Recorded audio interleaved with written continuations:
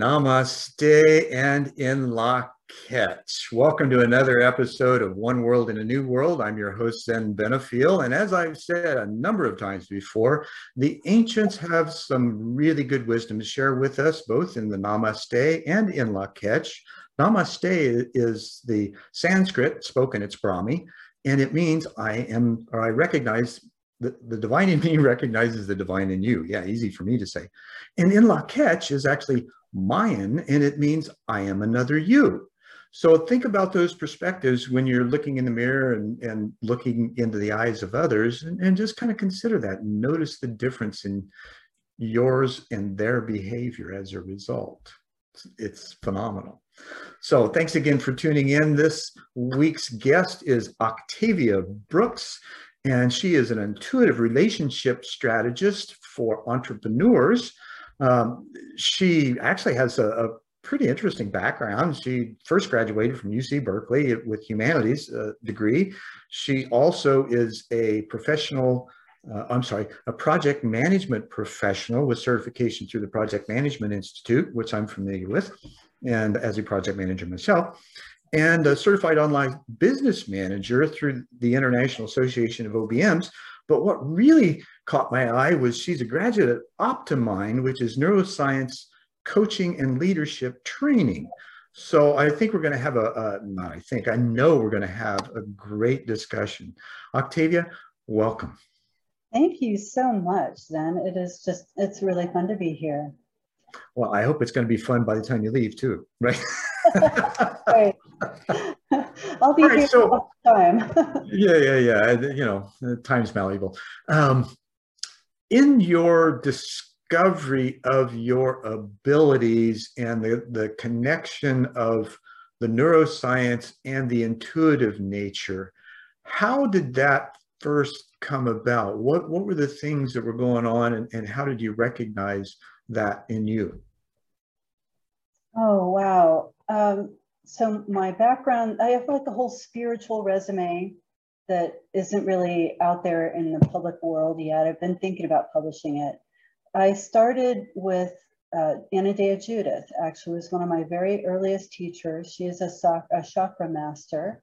Mm-hmm. And she helped open up my horizons to basically other worlds. My mom, okay, this is really silly, but when I was a teenager and I just thought my mom was completely nuts, she was a follower of all things Findhorn that she could find. Okay. She decided she would run around in the backyard and build little houses for fairies and stuff like that.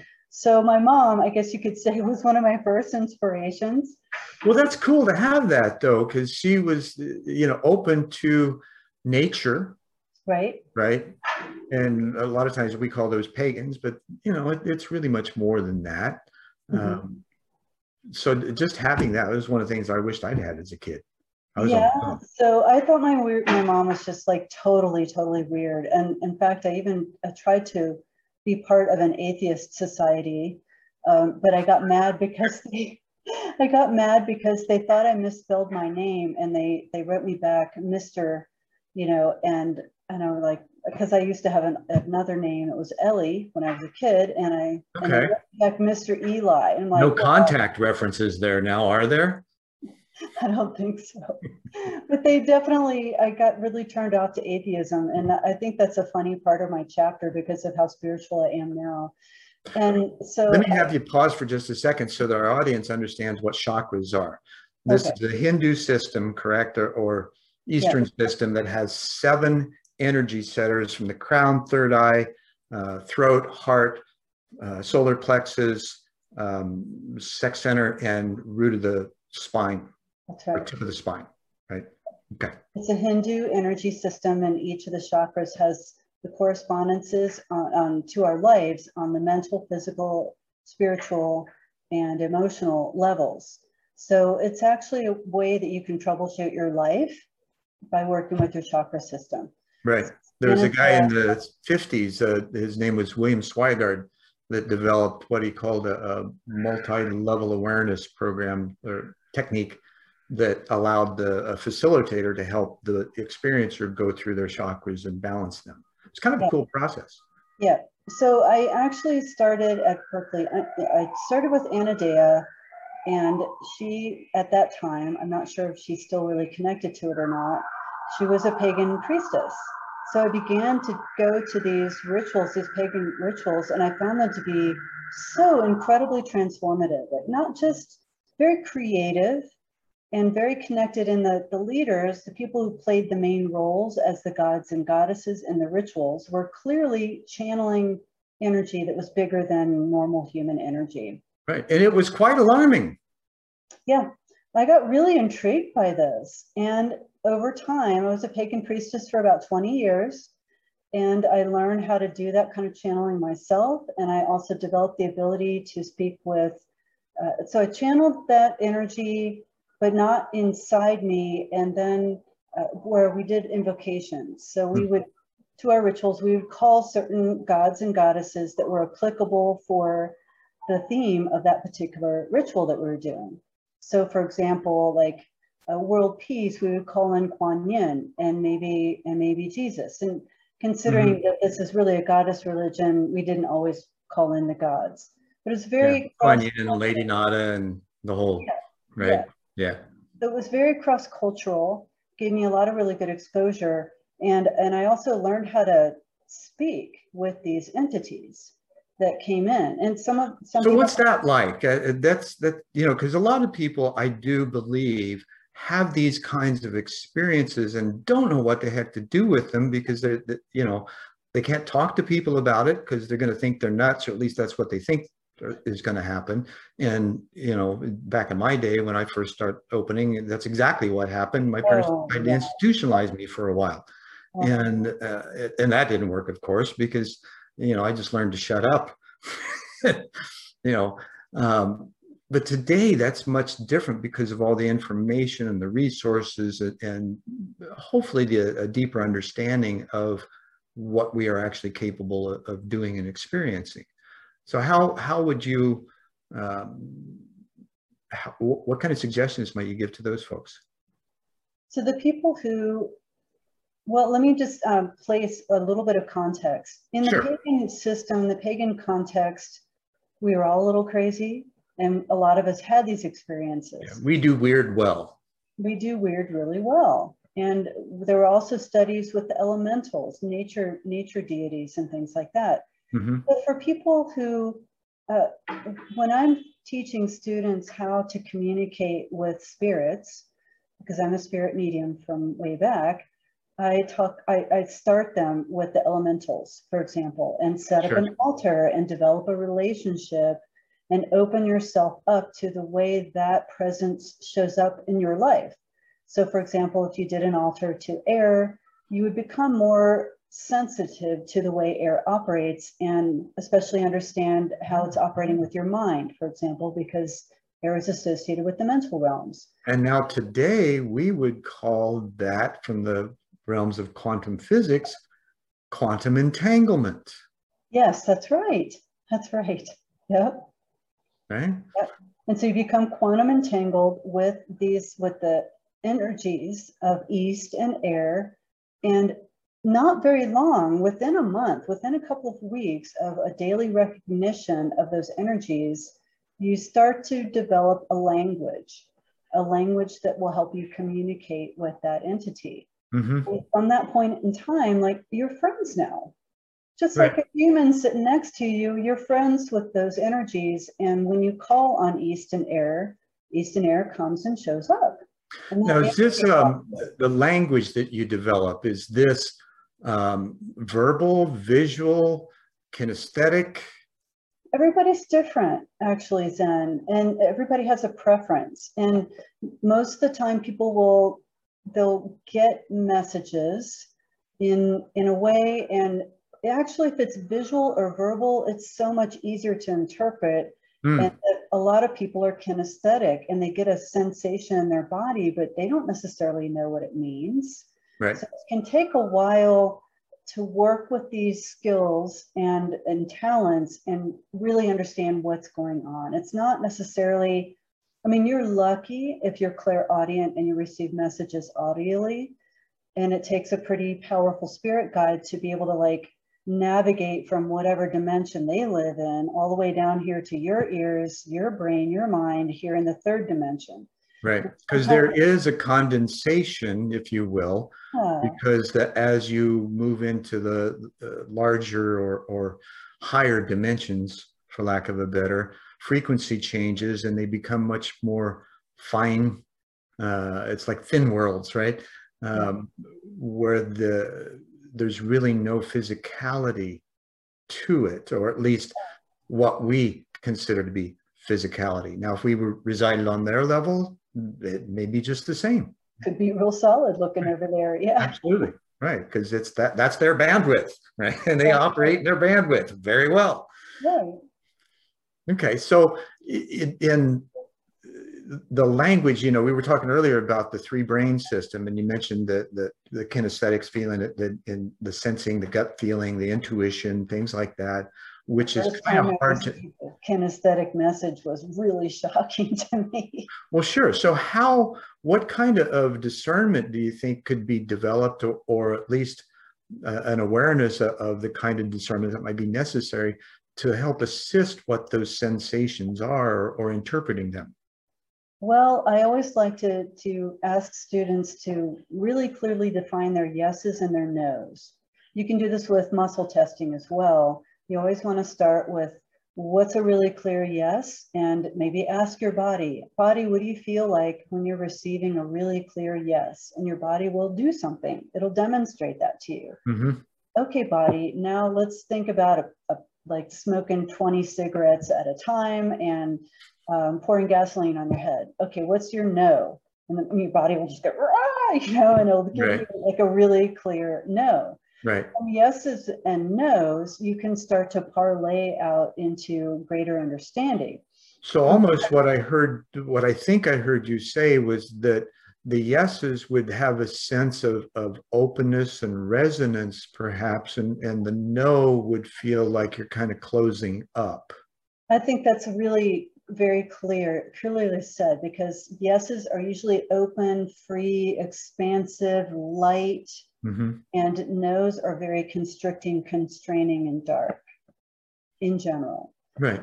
And we seek to find simple ways. We're kind of like Einstein, right? The simpler we can explain things, the more we understand them and the more others can understand them.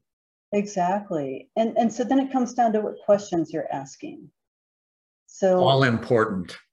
Well, yeah. Well, so if you ask a really complicated question that has an answer that's like a mixed answer, a little bit of this and a little bit of that, you probably want to break that down into chunk questions. Okay, how many glasses of water, you know, should I drink 4 glasses of water or 10 glasses of water a day? You know, make it really obvious, especially at first as you're refining your skills, right? So that you can really get a greater sense. And then eventually your body's going to be able to give you more complicated messages, and you're going to be able to interpret those messages. So let's take an Evo leap for a moment, and let's go to the business side of things, where you're dealing with a lot of left brain people. Fun, fun, fun. How does that work? Okay. And what kinds of, because in the nature of business, you know, today they say there's a sense making thing going on, and as well as learning how to slow down in order to speed up. It's paradoxical, but yet it works, because you're making better decisions the slower you go. And how does that affect, or how would the work that you do and achieving the integration, you know, bringing the corpus callosum into the picture, so to speak? Sure. Right? Because that's where the transference between right and left brain is translated. Well, this is my favorite topic in the whole world, Zen. So, you know, rein me in. Goody. So we already talked about, let's segue. We talked about yeses and nos, and we talked about light and heavy. So imagine that you've got to make a decision. As an entrepreneur, we're making decisions freaking constantly, right? Oh, yeah. We're making a decision about, well, should I go for this? I have like 10 ideas of revenue streams. Which one is going to be the most effective for me to start on next? So you can evaluate that when you feel into each one of these 10, and I say feel into, like imagine the energy, the vibration of that. And sometimes I even teach entrepreneurs to okay, that revenue stream or that decision has all these variables to it. Right. And it seems like it would be almost, I'm sorry, go ahead. Okay, let me finish the technique. Yeah. At first, there's all these variables, but you can distill the variables into basically one color, texture, vibration, and then you have an array of these 10 different color, texture, vibrations around you. All of that is understood by your higher self, even though it seems complicated from a mental perspective. And then you can— We overthink things a lot. We overthink things all the time, right? Then you can project your heart, your body. You can ask the question of all of your extrasensory facilities. If each one, which one is the lightest and which one is the heaviest out of all of these 10? So, and maybe you could even potentially get it on like a scale of 1 to 10, light being a 1, 10 being like really, really heavy. Right.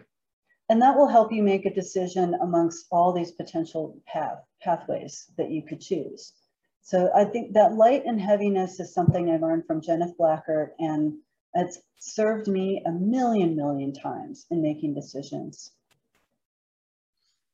And rightfully so. Now, what I started to say was that, because you triggered me, right, in a good way, because the whole adage of being entrepreneurial and goal setting, you begin with the end in mind. So you visualize the outcome, and with each of those 10 choices, right?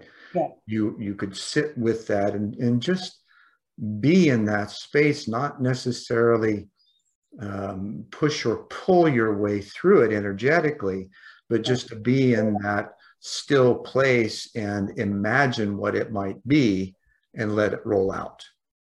And sometimes that may even, give that evidence that, of course, if you got 10 questions, you do it with each one of them, then you're going to have a greater ability to scale them. Yes. Right? As far as priority as to which works best. Yes. That beginning with the end in mind, that's a project manager. I didn't realize you were a project manager. We think like that, right? Oh, yeah. We know, okay, you want this goal and you want this much time, and we backward schedule to the present moment. And thank God we have those skills, because it really helps once we get this spiritual information about the direction we're going to take. Then we've got to get those on the ground skills activated as well. Right. And that's where the neuroscience in my training with the Optimind Institute kind of comes in with peak mental performance. Sure. And ultimately by doing that, by activating the mind in greater ways and understanding how to do so, it reminds me, in both degrees, and especially in my MBA, I have an MBA in project management and MA in organizational management.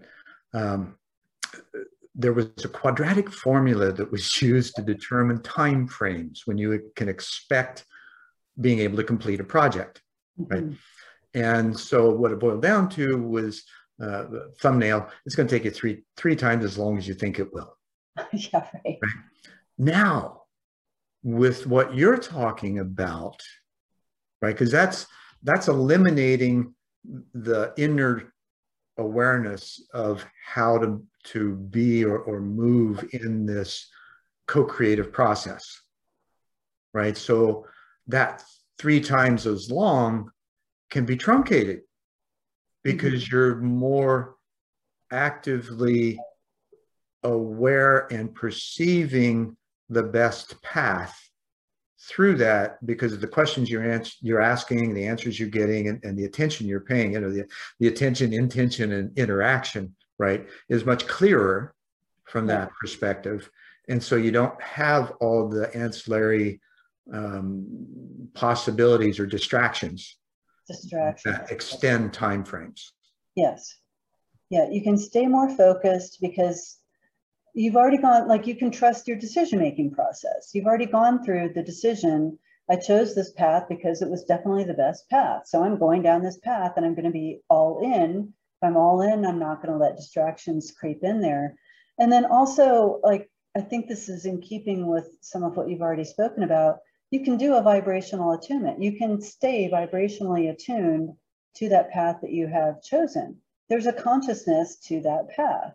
And that consciousness can be interactive with you and bringing inspiration and innovation, ideas, and all that stuff to make everything easier. That's just one optimization. So what's that vibrational attunement or attunement? How would you explain that to a left brain person? Let's see. Could it be a sense? Could it be a feeling that once you've experienced it, it's in the file, right? In your database. And so you can call that file up and be in that file? I think that is really accurate. That's a really good way of explaining it. And then also, so many entrepreneurs already know about visualizing and being, like you said earlier, the end state, allowing that end state to be 360 degrees around you, all full senses, full sensory experience of fait accompli. I got there, I am completely successful. This is what's around me. And that is a form of vibrational attunement with all levels of your mind and consciousness on that path. And you go from that, you should do that a couple of times a day at least. And then your inspirations come from that. So your inspirations are on track and they're in tune. So I think that's probably one of the easier ways to explain it to the left brainers. Well, and it sounds very comprehensive too. You know, I love how Tom Campbell, you know, he talks about from a physicist standpoint, right, which is very left brain.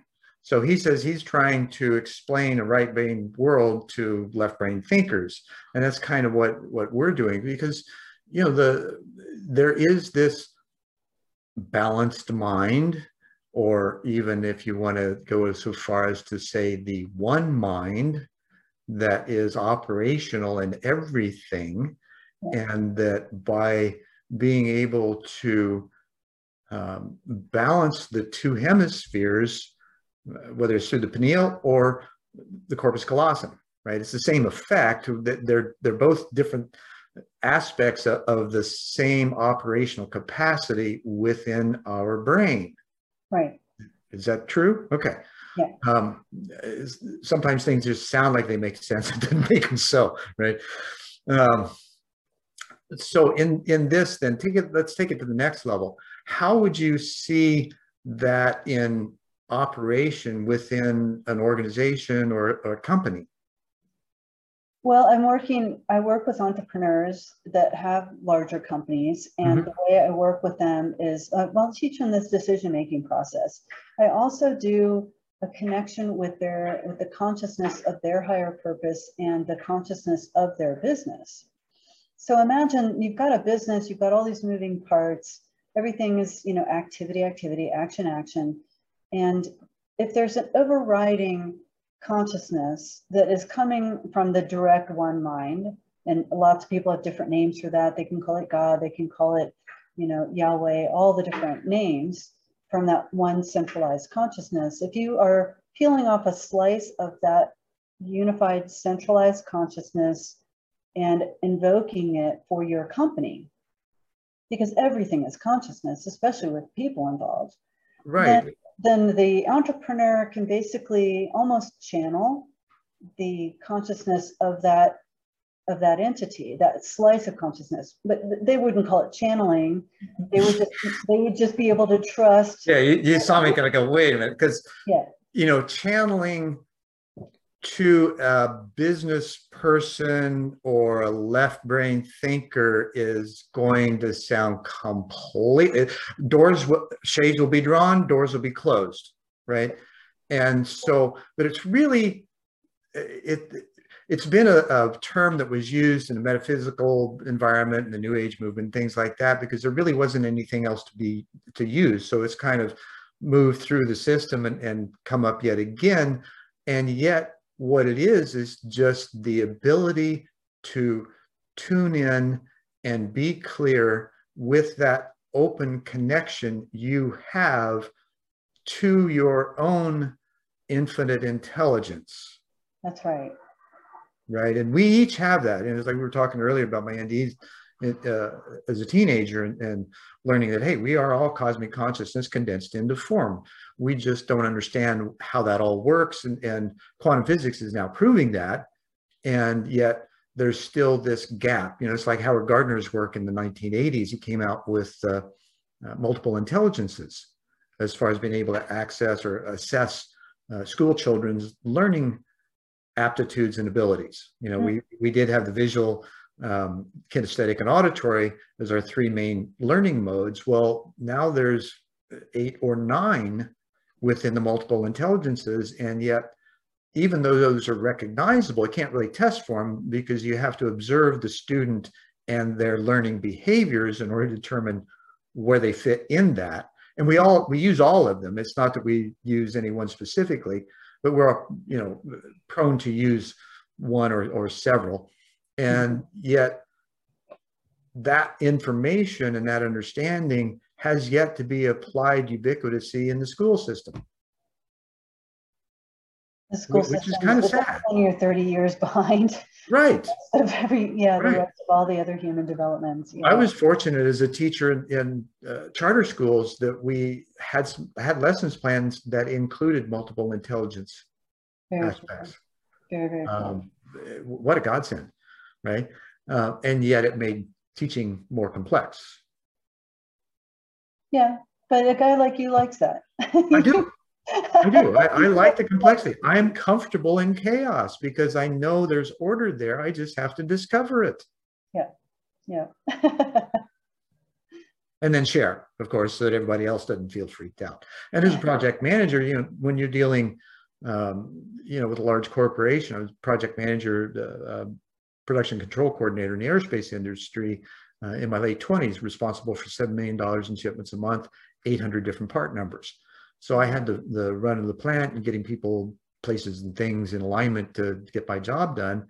And so there was this learning of, you know, what people expected, what they anticipated, and what they'd be surprised by that would open them up to do better and serve my needs more, right? And it wasn't a manipulation. It was just the fact of recognizing them as another human being and treating them as such. Right. Influence. I like to call that influence. I never had any direct reports as a project manager. So in order for me to get my job done, I had to make everybody else really, really happy to work for me. Great. Well, I had no authority. We had no, it was all informal authority. It was not expressed. And we just had to go make it done, you know, make things happen. Come on, let's make this fun. Yeah. And I did. I had a blast. And because of that, I was an outlier in our department. This was in the mid 80s, early to mid 80s. Yeah. And, you know, interpersonal skills classes were necessary and yet never instituted. Right. We had to coach all those people on how to get along with each other because we were the leaders. Right. We were the leaders. Nope, this is how we treat each other. This is what's going to make everybody effective. We're all in the same boat, getting to the same goal here. And I was the youngest guy in the department, so nobody listened to me.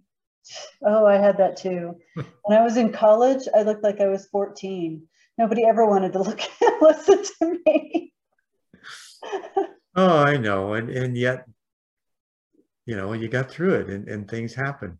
So it's amazing how when you begin to learn this kind of, it's really foreign to begin with and kind of uncomfortable because it's something new. You're working with an unknown. And at the same time, there's this sense of, you know, that actually feels right. And I don't understand why.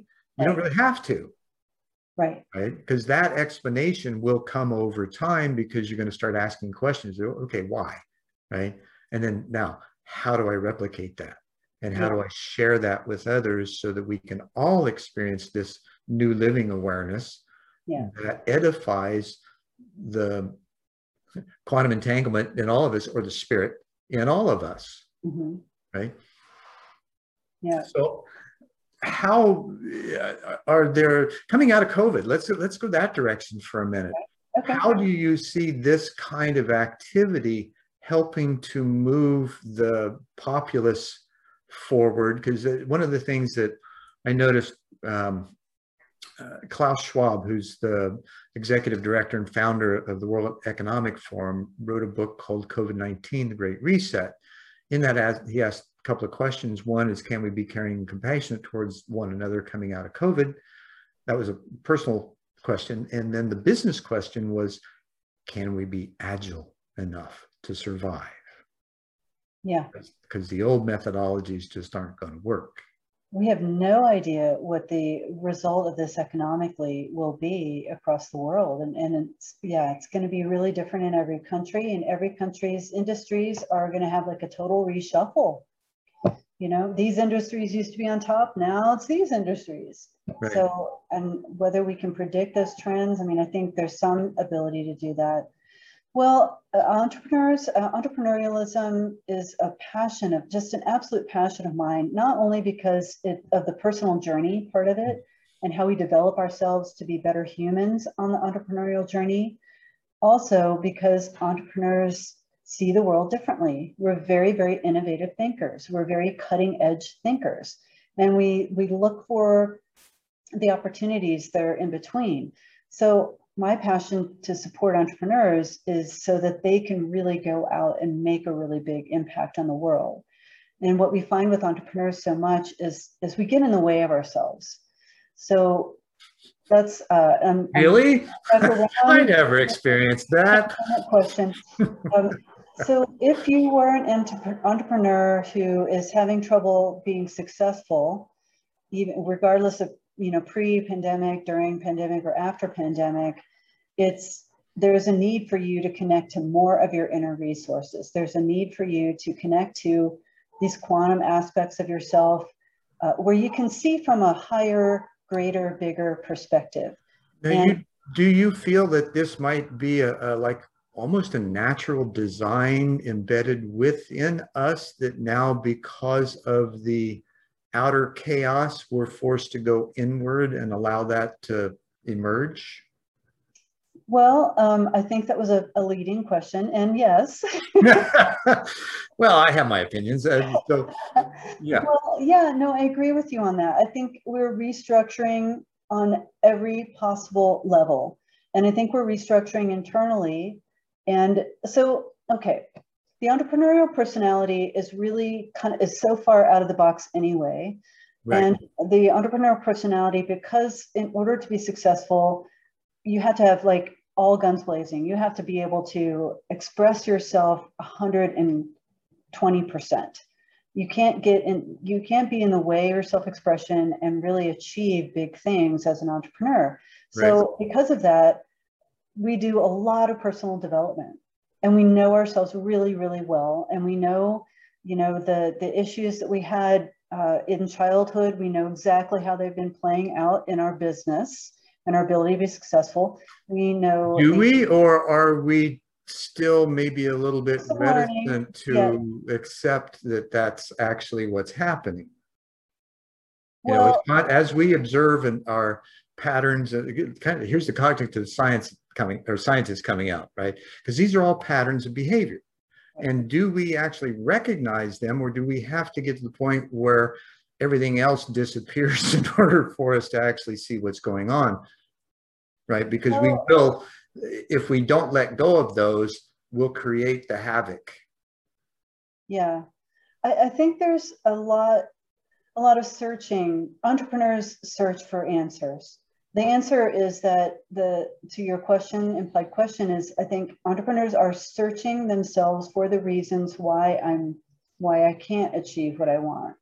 And there have been science studies with the mental health that entrepreneurs grew up with.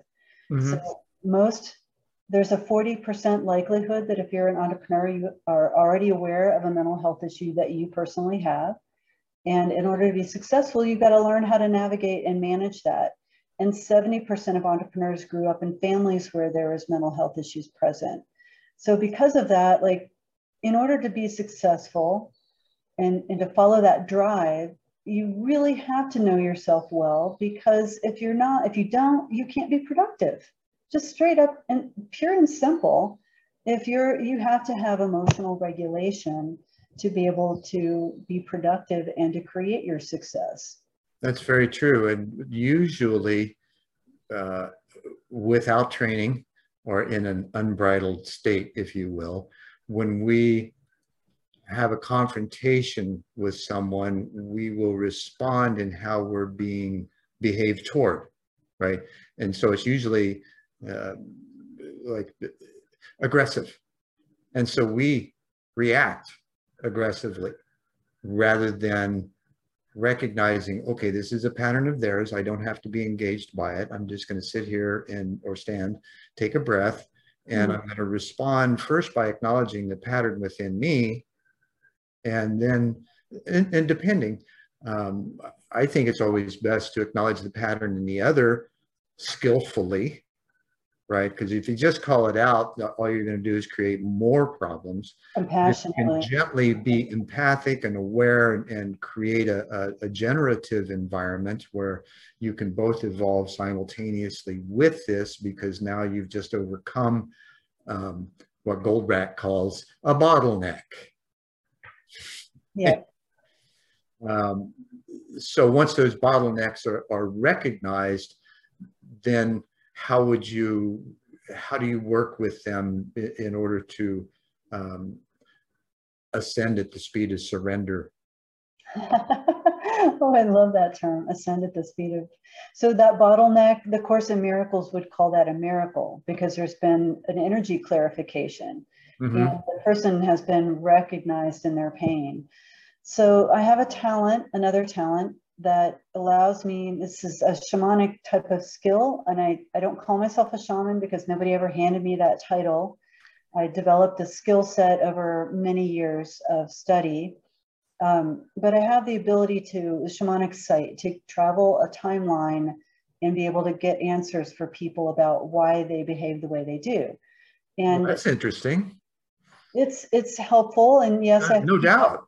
I have to keep my mouth shut a lot when I'm just in conversation with people sometimes, you know what I mean? And then I just, in these moments, like you're saying, where somebody's misbehaving and I'm like, wow, they're really misbehaving. And I feel all this stuff inside me. And I open my presence to them with where they're at, and witness and give really gentle mirroring feedback. And when I work with an entrepreneur who comes and presents to me, I can't seem to get this thing done for the life of me. I've been trying for years, or I've got this repeating pattern. I'm just so sick of it. How do I talked to another guy the other day who was like, every November, without fail, I get involved in a bad relationship. So it's the same girlfriend, different name. Right. And these kinds of patterns that just drive us berserk, right? Sure. And those patterns were programmed, and occasionally it's a past life issue. Most of the time it's a current childhood or a current lifetime issue. And I have the ability to go back into the childhood moment where the belief system got implanted. We had, so common when in the earliest ages between birth trauma up to about age 5, everything that happens to us in those really formative years has an incredible impact on our psychology and our ability to, really express who we are. I can relate to that. I was orphaned as a baby, as a newborn, and I wondered for years why I had abandonment issues. Ouch, ouch, ouch, ouch. Even though I was in this wonderful family, I still felt alone. Right. And there was guilty about it too, probably. Yeah. Yeah. Wait a minute, but they love me, but I feel so guilty, but I feel so separate. Yeah. And in my birth trauma, I felt really, really separated from everything and everybody and love. And and it takes a long time because of the impact. It can take many passes to heal some of these really early childhood issues. Well, and those kind of behaviors oftentimes prompt us to do just the opposite, right? To be caring and considerate and loving beyond any stretch of the imagination, and and allow yourself. My adopted father used to say, "Damn it, do you have to trust everybody?" Right? And my response was, "Well, yeah. Then they, if I don't, then they can't prove themselves worthy or not." That sounds like a pretty mature approach, Zen. Most people just choose not to trust anybody, or they choose to just get stuck on a setting of maybe over giving to everybody else and nothing for me, or yeah. I could tell you so many stories about like how that childhood, those experience, like one experience, imagine busy parents and they don't feed the baby quickly enough and the baby lays there hungry for a while. Your body has no idea at that age how to interpret those signals. You are in incredible stress or crying in the middle of the night, especially in our ages. The childbearing practices are so much more evolved now than they were when we were growing up. It was normal to leave your kid crying in the other room without any kind of support or love. Yeah, yeah. But Leave them alone, they'll learn. Devastating. Trust me, it's devastating. And so there's, John Bradshaw, I think was the name of the guy who developed the, reparenting your inner child.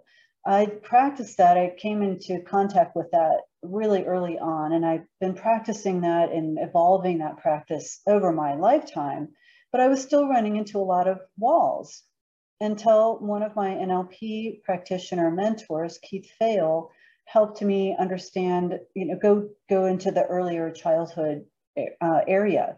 And then that opened up a whole world of study, of self-study that I use with clients of the ramifications of early childhood traumas. Mm-hmm. And it could literally be as simple as one of my clients had a poopy diaper, she was overheated and crying. Basically, your body's going in too many directions as a child, as a baby, and you have no idea how to interpret it. And you're just like, I got to get out of here.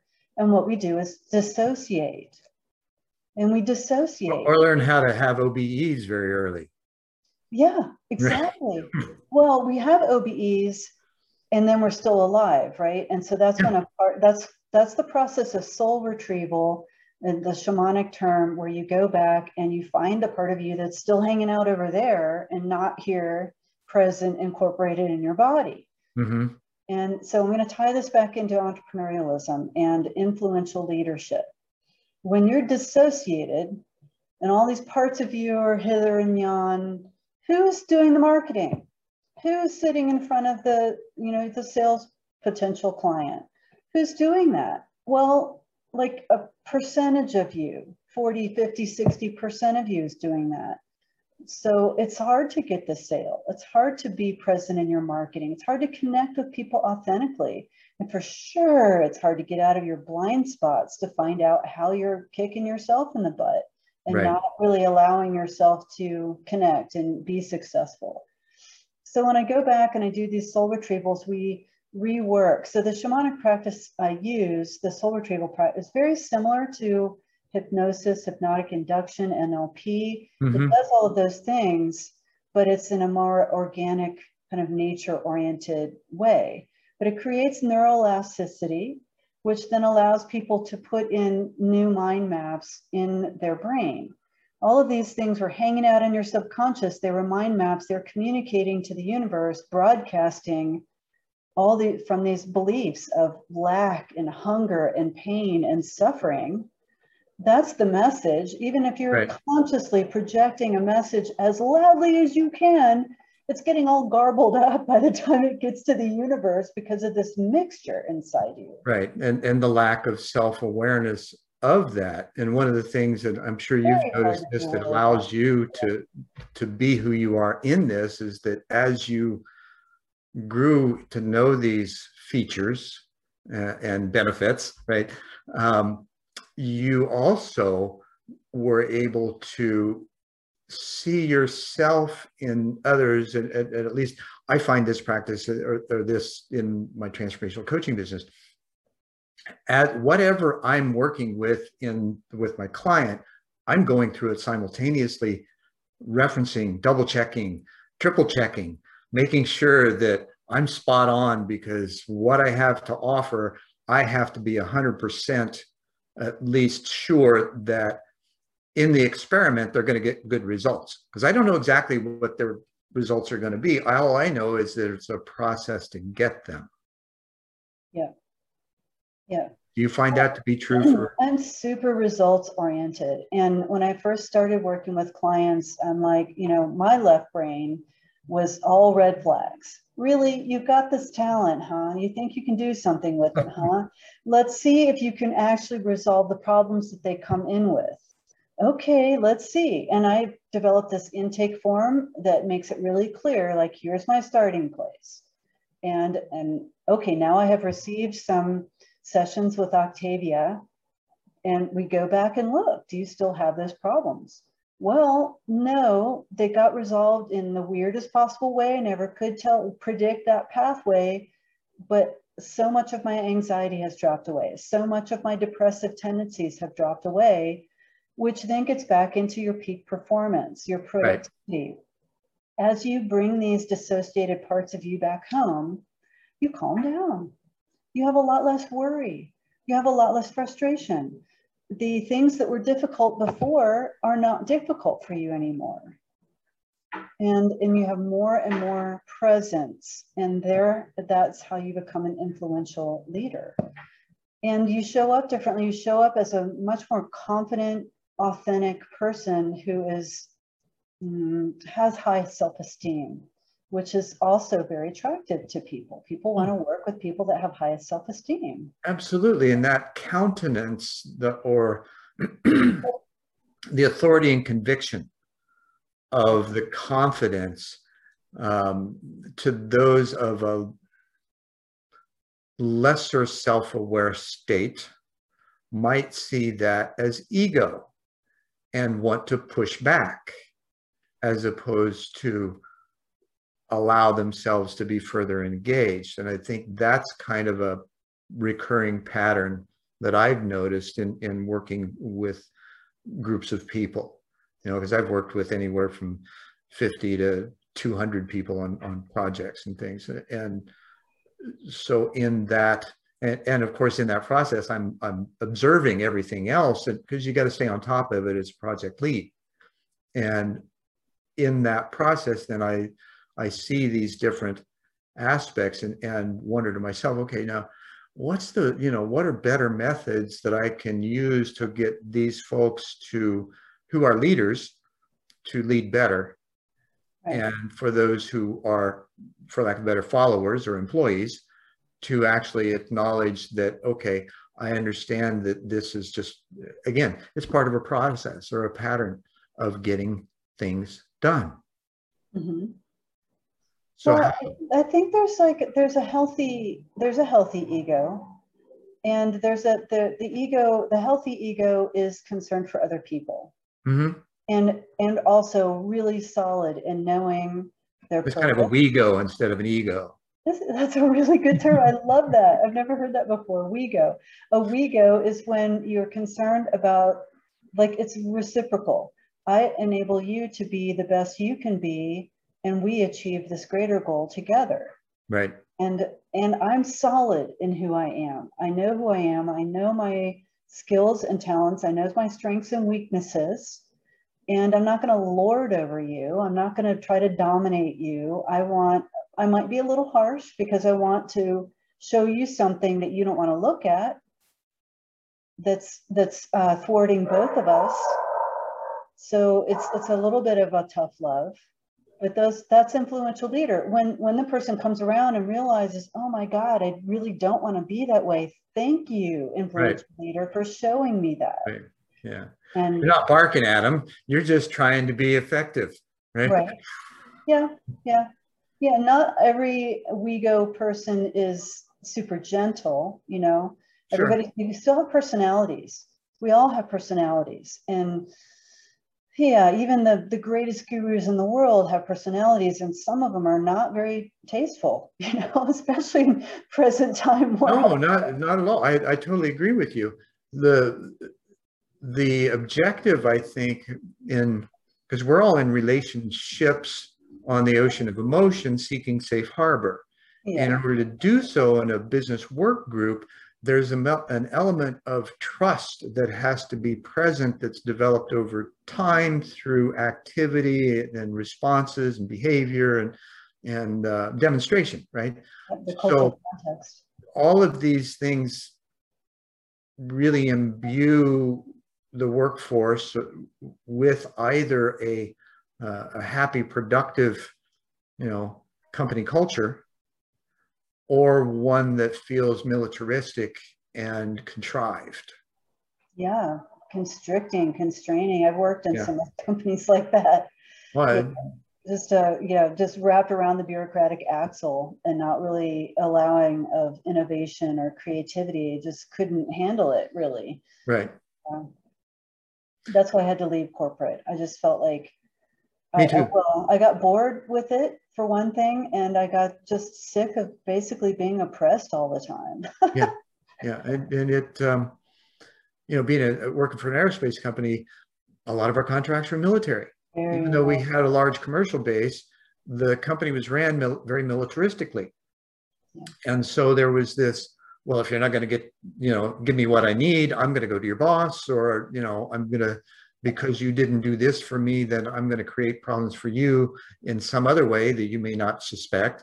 And so there was all these game playing, stuff going on. And today, there is much less of that, because the aspect of learning how to get along and work together better is instilled as part of that agile development. And especially now, because with remote workers, those skills can be shopped around, right? If they're not, and they can learn, and as remote workers, they also have the opportunity to live wherever they want to, instead of in the places that are depressing or debilitating.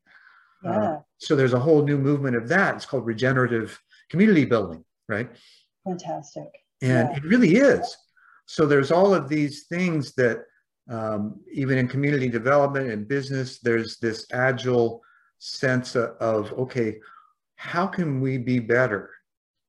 Not necessarily how can we make more money, because there's a shift from, at least in my opinion, there's a shift from profit over people and planet to people and planet over profit. That's what I would like to. Doesn't do away with profit, because that's what greases the wheels. Right. It's a byproduct, though. It's a byproduct of. Absolutely. You can really engage your employees with trust and make them feel that their ideas are valued and heard. That's a kind of workplace that people want to participate in. They want to be part of that. They want to feel like they're doing something good and not just a cog in the wheel. I mean, that's why I got burned out, and I work with a lot of people who got burned out from being just a cog in the wheel. And it requires much different leadership styles than we had 10, 20 years ago. It does. Much I different. feel so, for lack of a better, blessed. I started doing partnering workshops for building road, bridge, and waterway construction projects back in 2004, I think. I was scared to death initially, because here I am, center of attention, getting people, large construction teams. It could be 20, could be 40. The largest one was 80 for a $500 million project. All these principles are what partnering is built on. That's right. Right. So for me to be able to practice these with a group of people and move them to a better place where they're in agreement, they know what their code of ethics are, that they've got goals and objectives that they all agree upon, and they learn how to communicate more effectively to get the job done, so that there's work flow and not work stoppage. Yeah. Because the stoppage costs hundreds of thousands of dollars a day.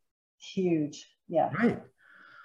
So being able to convert that understanding into these ways, great practice, and as you're seeing it, being able to do that with business, because small business owners and small business leaders, that's what's going to move our world forward.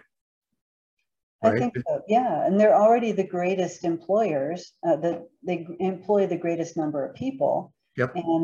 And so again, that's why I really like entrepreneurialism. But yeah, in the corporations, they have household names. They've done a really good job of marketing themselves over the decades they've been in existence. They're having to change too. Mm-hmm. They're having to change too, because creating a team culture that's almost exclusively online takes a lot more energy. It takes a lot more finesse. And that's what entrepreneurs, online entrepreneurs, have been doing that for probably decades, a very long time. We know how to create a team environment, even though we're all in totally different locations. We have tools for that, that makes Right. us feel connected, that makes us feel like we're part of a thing. We're part of something together. And we're using one of those. We are, that's right. Yeah, it's amazing how the virtual world virtually exploded uh, after COVID, right? And now I'm aware of multiple entrepreneurial groups that are coming together, people with skill sets of high level skill sets that are tired of the way things are, and they're looking for others of similar ilk that, they can develop projects with together. And through the virtual world, now it's global. Absolutely. And so there's a lot of encouragement for us and others like us, and even those who maybe neither, that the world is going to get better. I'm always looking for the silver lining. I've trained myself, something bad happens, and I just start, as soon as I kind of like recover from shock, I'm like, what's the good that could come out of this? What's the good that could come out of this? We live in a world now after the pandemic where we know a lot more about what's happening in the rest of the world. Right. We're a much tighter knit, like whenever a group goes through a trauma together, we become bonded. And here we are as an entire world bonding through this trauma.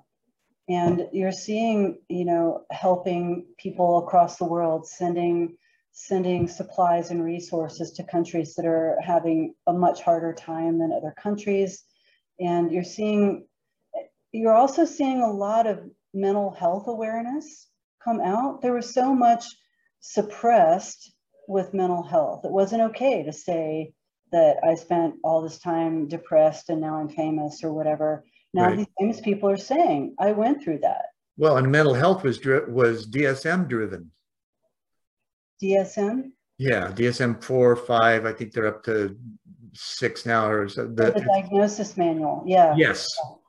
Yeah, Right. that's right. And it's a big, thick manual that, okay, your symptoms are, and let's thumb through it, write down the diagnosis, and prescribe for it. Right. Right. Well, we're learning that that's subtlety with mental health. Like you might have a little teeny piece of this and this and this, but you can manage that. You can learn how to understand yourself well enough. This is what I like to teach. I like to teach people to see their triggers coming, to head off an episode. Sure.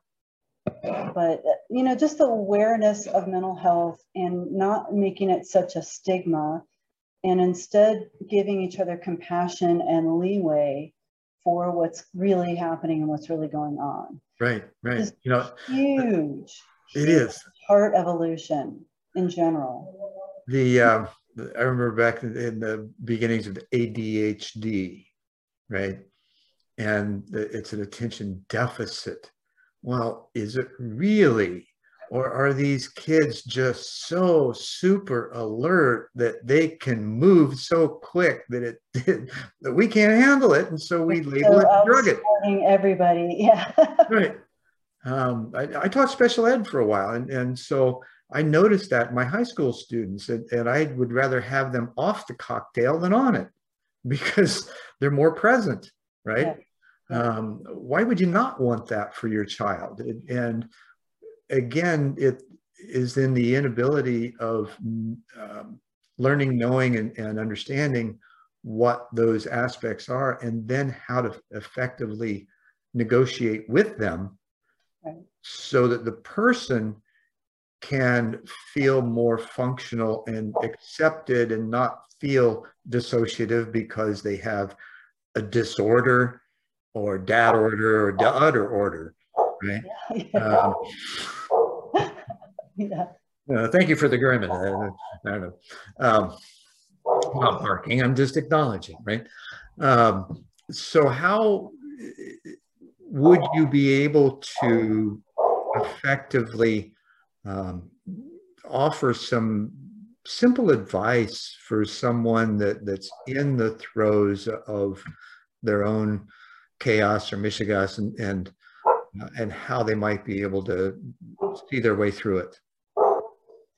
There's a lot of different forms of internal chaos. So, but I do have, what I usually teach people is to learn how to meditate. So I have, there's the mindfulness meditation is extremely healthy for the brain. That's where you are connecting with the sensations that you're feeling in any given moment, like the dog barking outside my window right now, and or the wind, the touch of the wind, the quality of the light, textures, that's when you just take a very few minutes. It can be 3-5 minutes of just presencing. How does my body feel right now? That kind of mindfulness is very, very calming and very nutritional for the brain. And another meditation that I teach that is like an energy balancing meditation it's just called the column of light. It's very similar to other meditations that are out there, where you connect your body to the center of the earth. You connect your crown chakra to the center of the multiverse. Some people might call that the heart of God. And then you bring that universal energy down the back of your spine, and you bring the earth energy up the back of your spine. And now you're connected to these two polarities, and you can feed your chakras with those energies, those infinite. So it's rejuvenating, and it's also very centering. Right. To teach people the two poles playfully pull apart and pull your chakras back in and along your spine.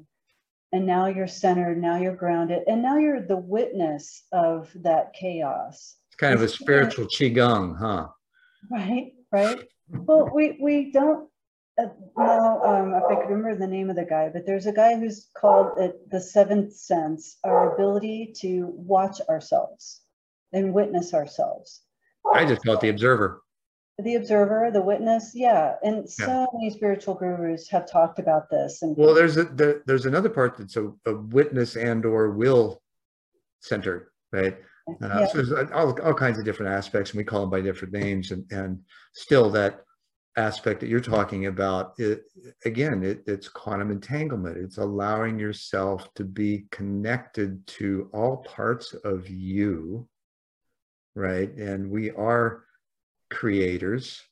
We have the capacity to co-create together in ways that are used to be incredulous, and today are being proven quite credible because of the results we're getting.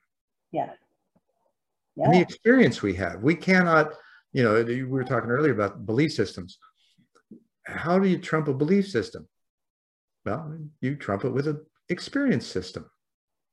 That's right. A specifically designed experience system that you create. You're moving away from old mind maps in your brain, literally old cell structures that create your belief systems in your brain and your subconscious, to a new cell structure of new mind maps. Right. You can atrophy those trauma-based mind maps, and you don't have to be that person ever again. There's always going to be like a little shadow over there, but you can create yourself anew. You really can.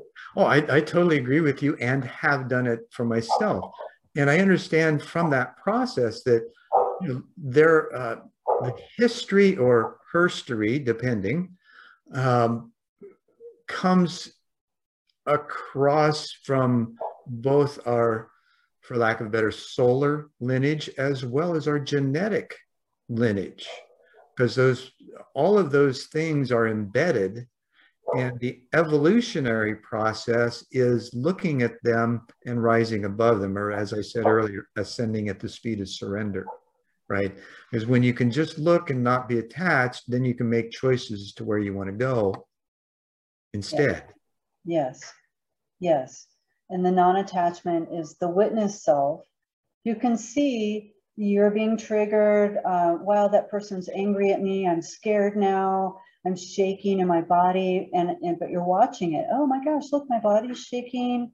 I'm really affected by the way that person's approaching me, and I can choose how I want to respond. Right. And there's no denial of it from that place, because most of the time, in my experience, whenever those things happen, we want to deny what's going on inside of our body and operate from here and trying to push through and get whatever it is that we need or whatever job needs to be done. Especially men. Oh, yeah. No offense, but especially none taken. Yeah, I am one. You're just not allowed to have your feelings. Well, and it's the same for women who have a strong masculine personality. Exactly. Lesser for men who have a strong feminine personality. So what we're seeking to do is find that balance between the masculine and feminine within each of us, because we all have it. Yeah. Right. And then move forward with that. Well, cool.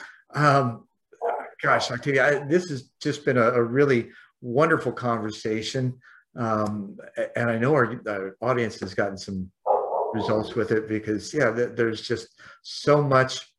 For me, this is what I like about apocalyptic chats, right?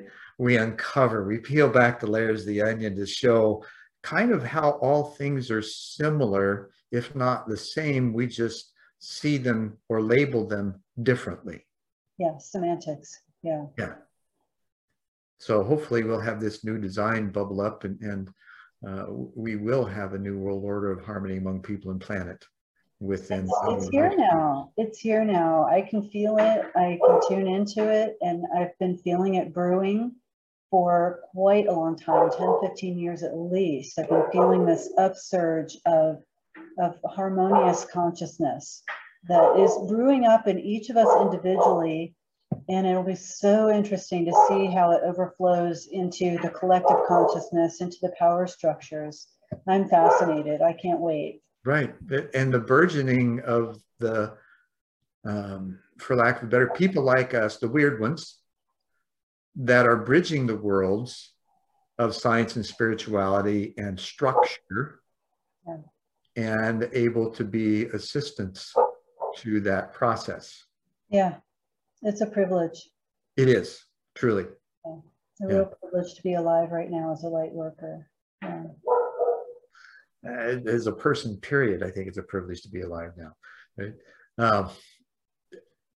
Anything you'd like to leave our guests with as a specific thought to take with them? You know, I'm going to go back to something I heard from one of the 13 grandmothers, Maria Elise. And she was giving a talk, and I asked her, Maria Elise, how can we align with the vision of the 13 grandmothers? How do we walk in your talk? And she's like, take care of each other, be kind to each other, be helpful, be compassionate. And the reasons the gurus talk about that is everything we talked about here. That is an act. That act of love and compassion is healing and corrective for that other person. Mm-hmm. It's nurturing. It's nurturing to our world right now. And it helps people when there's so much chaos to know that there's an island of compassion and love available to them in a given moment. Absolutely. Octavia, thank you so much for being our guest today. Absolutely. It's just been a blast. Thank you, Zen. Oh, you're welcome. Namaste. And namaste and in Lak'ech. And thank you for listening to this episode of One World. I am your host, Zen Benefiel, and I'll see you next time.